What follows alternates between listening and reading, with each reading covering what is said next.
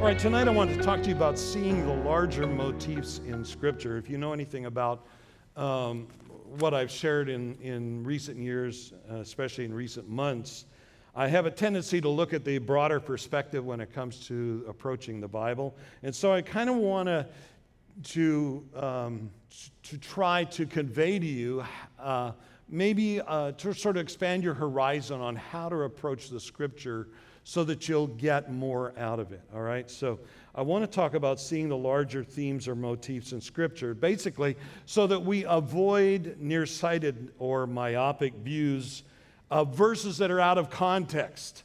And, because we can find our favorite verse that's sort of like, we're paging through our Bible and go, or you're surfing through your Bible and you come up with a scripture. Wow, that's a great one, and maybe it ministers to you in the moment, but it could very well be out of context, and so you're believing for something that's out of context, right?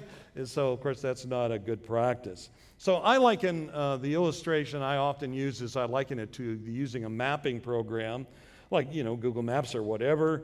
If you start out at the street or house level, you could easily get lost in the details and misapply the verse.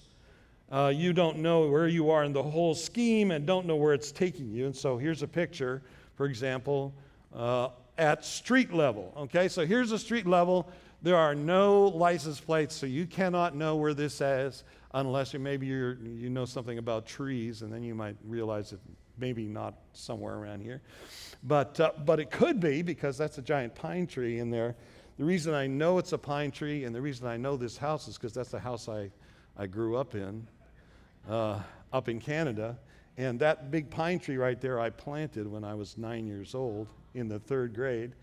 And anyway, I stayed there from about the third grade through till I left for college. But that is in Calgary, Alberta, Canada. But you would never know that from looking at the street level. So whenever you're approaching the Bible and you're only stuck on a particular phrase or particular verse, you're losing the overall scope of what the Lord's really trying to say in the thematic structure, right? In the overall motif of the Scripture. And so, but when you zoom out, and that's the next picture, so I zoomed out in Google Maps and showing the place where I was born, Calgary, which is where that house was, right? So then I get some kind of basic idea. So I see Edmonton, I see Calgary.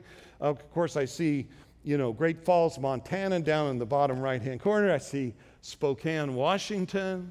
So then I kind of get my bearings, right? So the same way as we should approach Scripture that way. We should sort of like zoom out first, and then come in close so that we can properly apply the structure of Scripture to our lives. So, as an illustration of this, another example is, for example, you take the first 5 books of the Bible, which are they're called Pentateuch, but also Torah, right?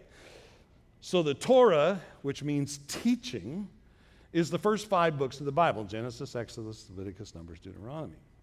But when you actually look at the macro structure of those books, you will find out that Genesis and Exodus and Numbers and Deuteronomy actually sort of mirror each other. And the center focus of the Torah, which was put together by godly men who were moved by the Holy Spirit, right?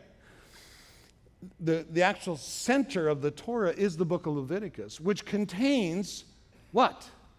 The priesthood, the tabernacle, the approach to God, ultimately the Day of Atonement, the blood of the Lamb on the mercy seat, which of course we understand that theme, right? Because we've already zoomed out and understand that where the Bible talks about the Lamb slain in the blood on the Day of Atonement, we're talking about who? Jesus, all right? So Leviticus forms like the peak or the main idea of the first 5 books of the Bible. But we won't know that unless we zoom out. If we zoom in, we'll get stuck in casuistic law, case law in the book of Leviticus, and we can't figure out why it's important to not cook a goat in its mother's milk. right? We'll be all caught up with this concept, and which is a rich idea, by the way. It's wonderfully rich. It would be great to preach on that someday. But in any case, we could get stuck on the minutia and have a myopic view of Scripture, right? But if we understand the thematic structure, then we get a much healthier, holistic approach to the Bible. Amen. And then we won't be led astray as well, because very often cults and that sort of thing focus on certain things in order to draw our attention away from the reality of who Jesus is. The book of Leviticus itself is actually written in what we call chiastic structure, like an X, where all of the various themes mirror each other, and chapter 16, which is the chapter on the Day of Atonement, is the very thematic center of the book of Leviticus, which is also the center of the Torah. All right, so that kind of gives you a general idea. So to kind of further illustrate this, I want to talk about how the Lord is our salvation, the Lord is our shepherd, and the Lord is our sovereign, or our king. So we're going to look at Psalm 22, 23, and 24 just really quickly. We're going to trace some of the motif through the Psalms. How should we read the Psalms? If we only read the Psalms for ourselves, about ourselves, trying to get comfort for ourselves, then we miss the plain reading of the text. David is composing a prophetic song, and it's probably initially about his own experiences, and then we apply the Psalms Christologically, or what we call the fancy term Christotelically, and I'll explain that in a minute. New Testament authors saw Christ or Messiah as the subject, as the end goal, the telos of the Old Testament. Romans 10:4. Christ is the end, the Greek word telos, or telos, of the law for righteousness to everyone who believes. In other words, the purpose of the law, the Torah, was to bring us to Christ. Christ is the end message. He's the end goal of the whole message of the Old Testament. We see this in other scriptures as well. We need to understand that Peter calls David a prophet in the book of Acts chapter 2. In Luke 24:44, Jesus explains that everything must be fulfilled that is written about him in the law of Moses, the prophets, and Psalms. In Greek, there's no definite article before the word Psalms. And the Psalms can therefore be thought of, included or subsumed under the prophets.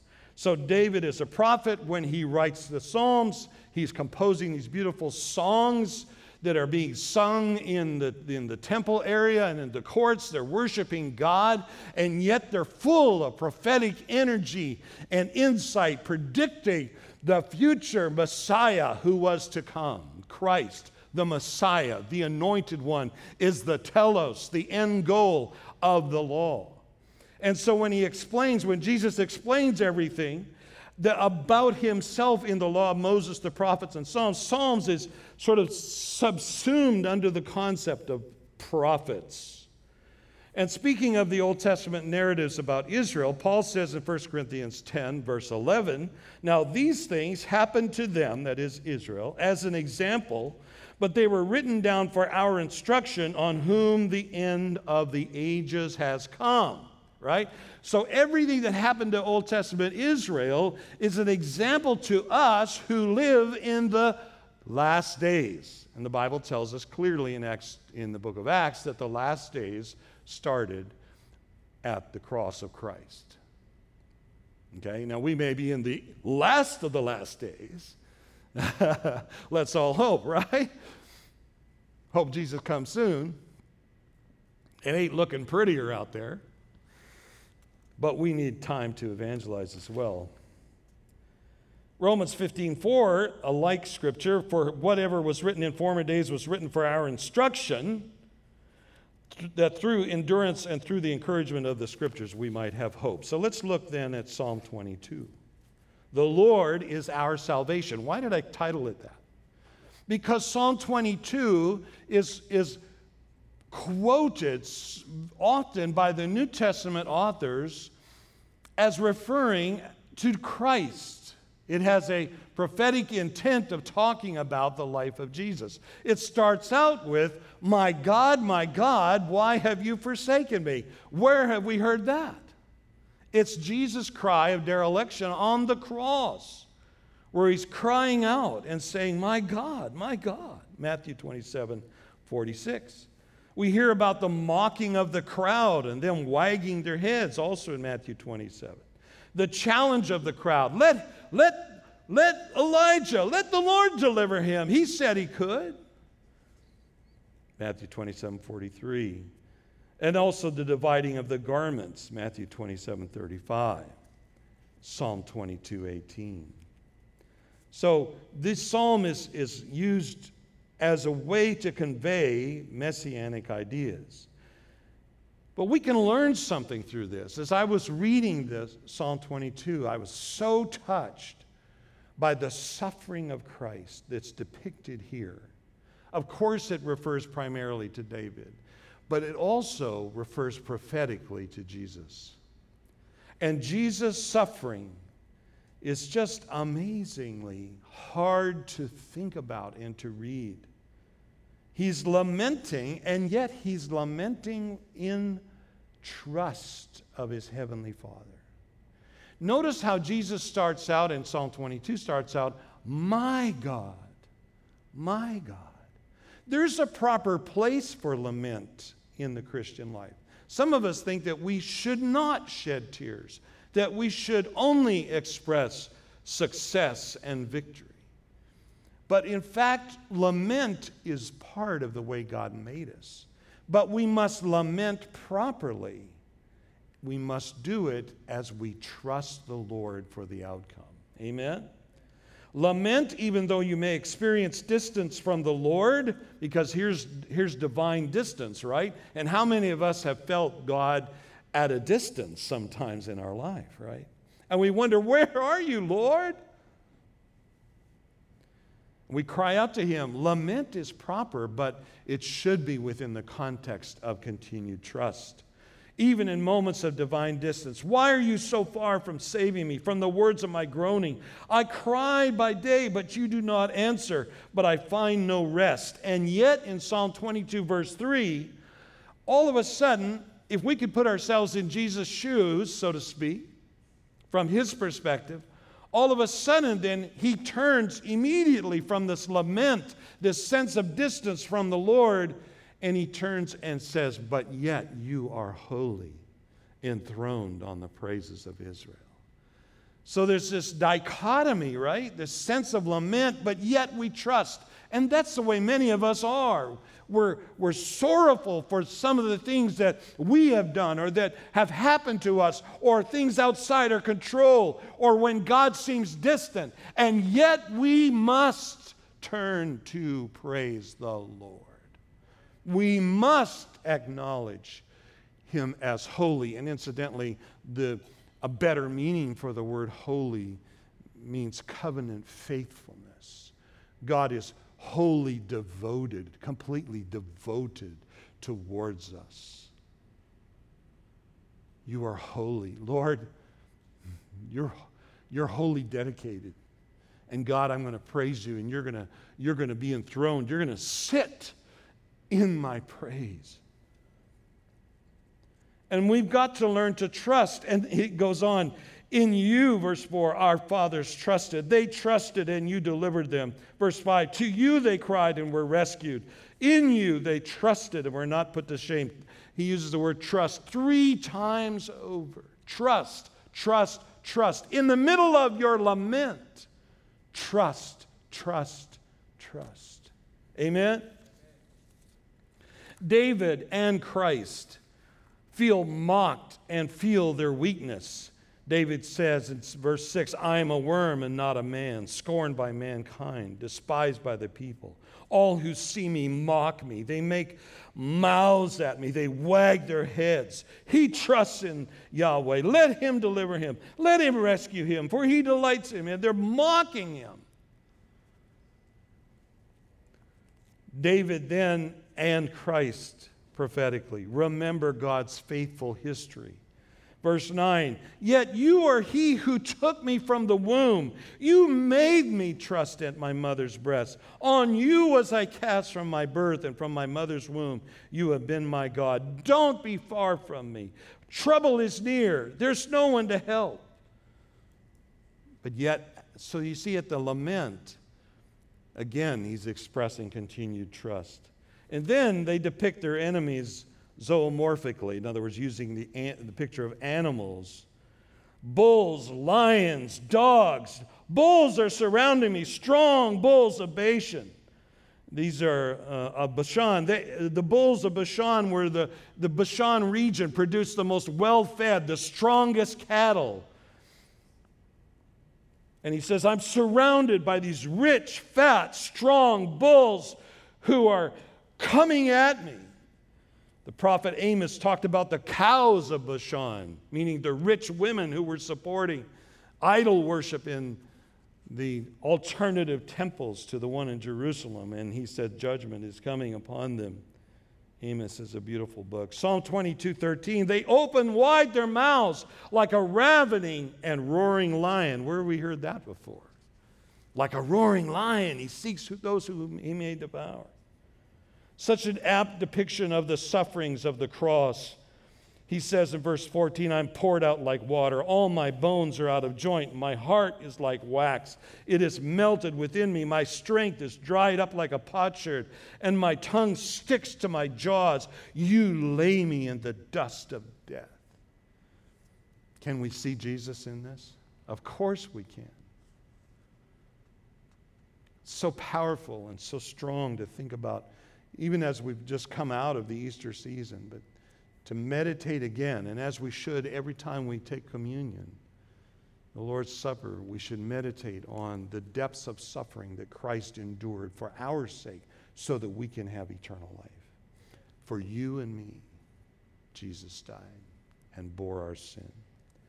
There's no tender mercy in this situation. There's only animalistic morals. He says the dogs, which were not pets in the ancient Near East. These are running packs of ravenous animals who would attack anything that showed any weakness.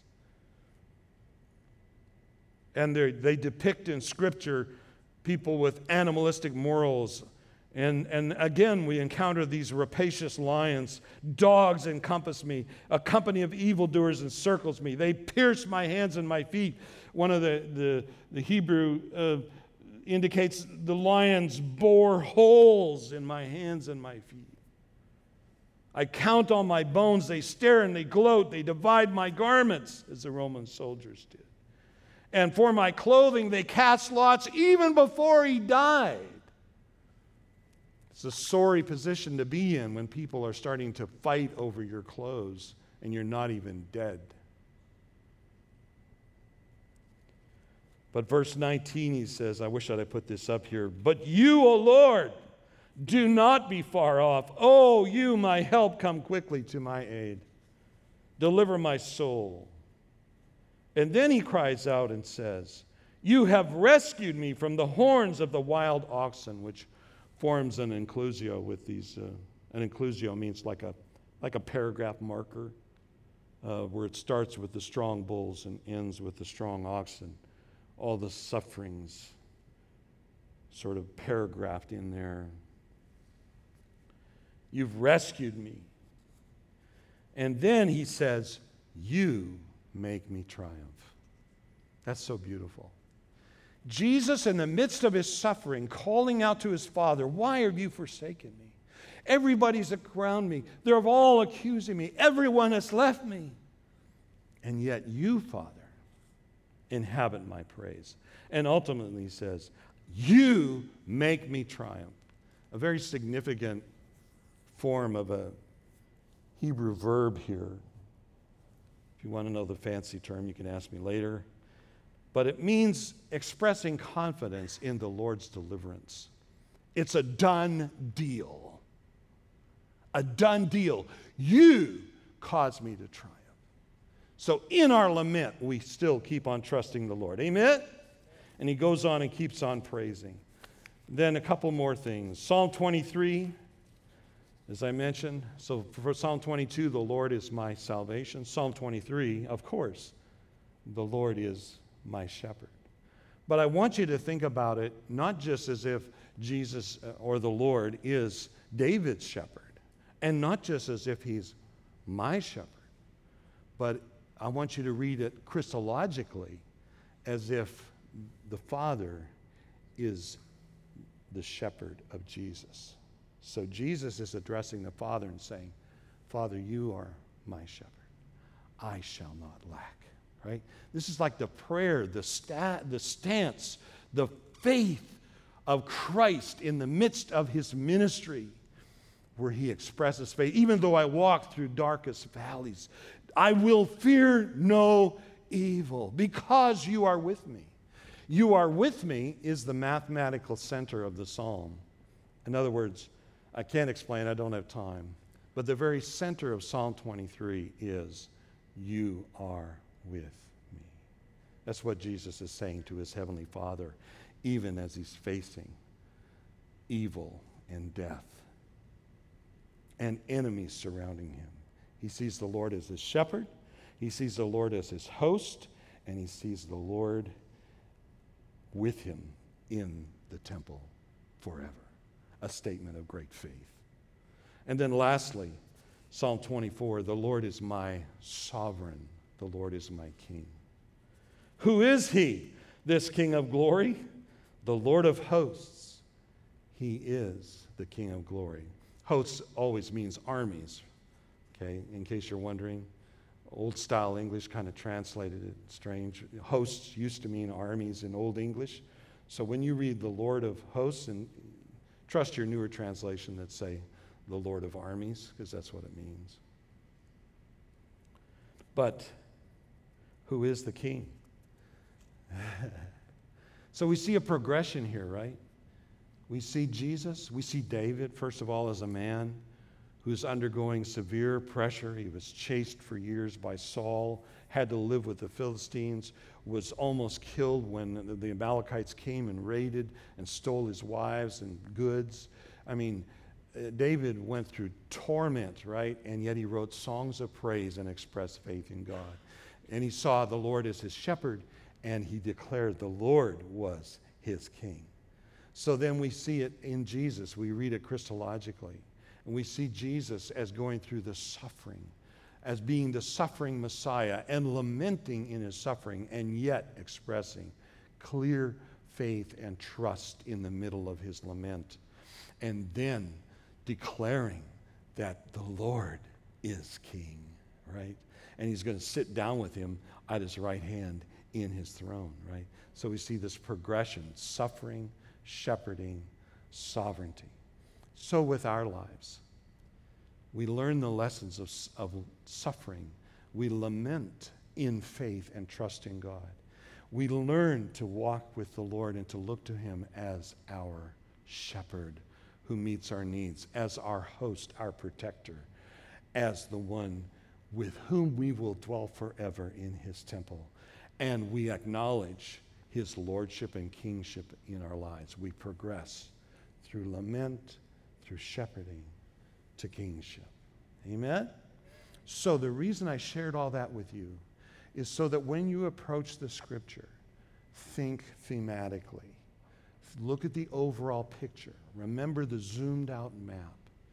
And then zoom in and find the details. But never lose sight of the overall map of God's grace in his truth. Amen? Let's pray together. Father, bless your word, I pray, in Jesus' name.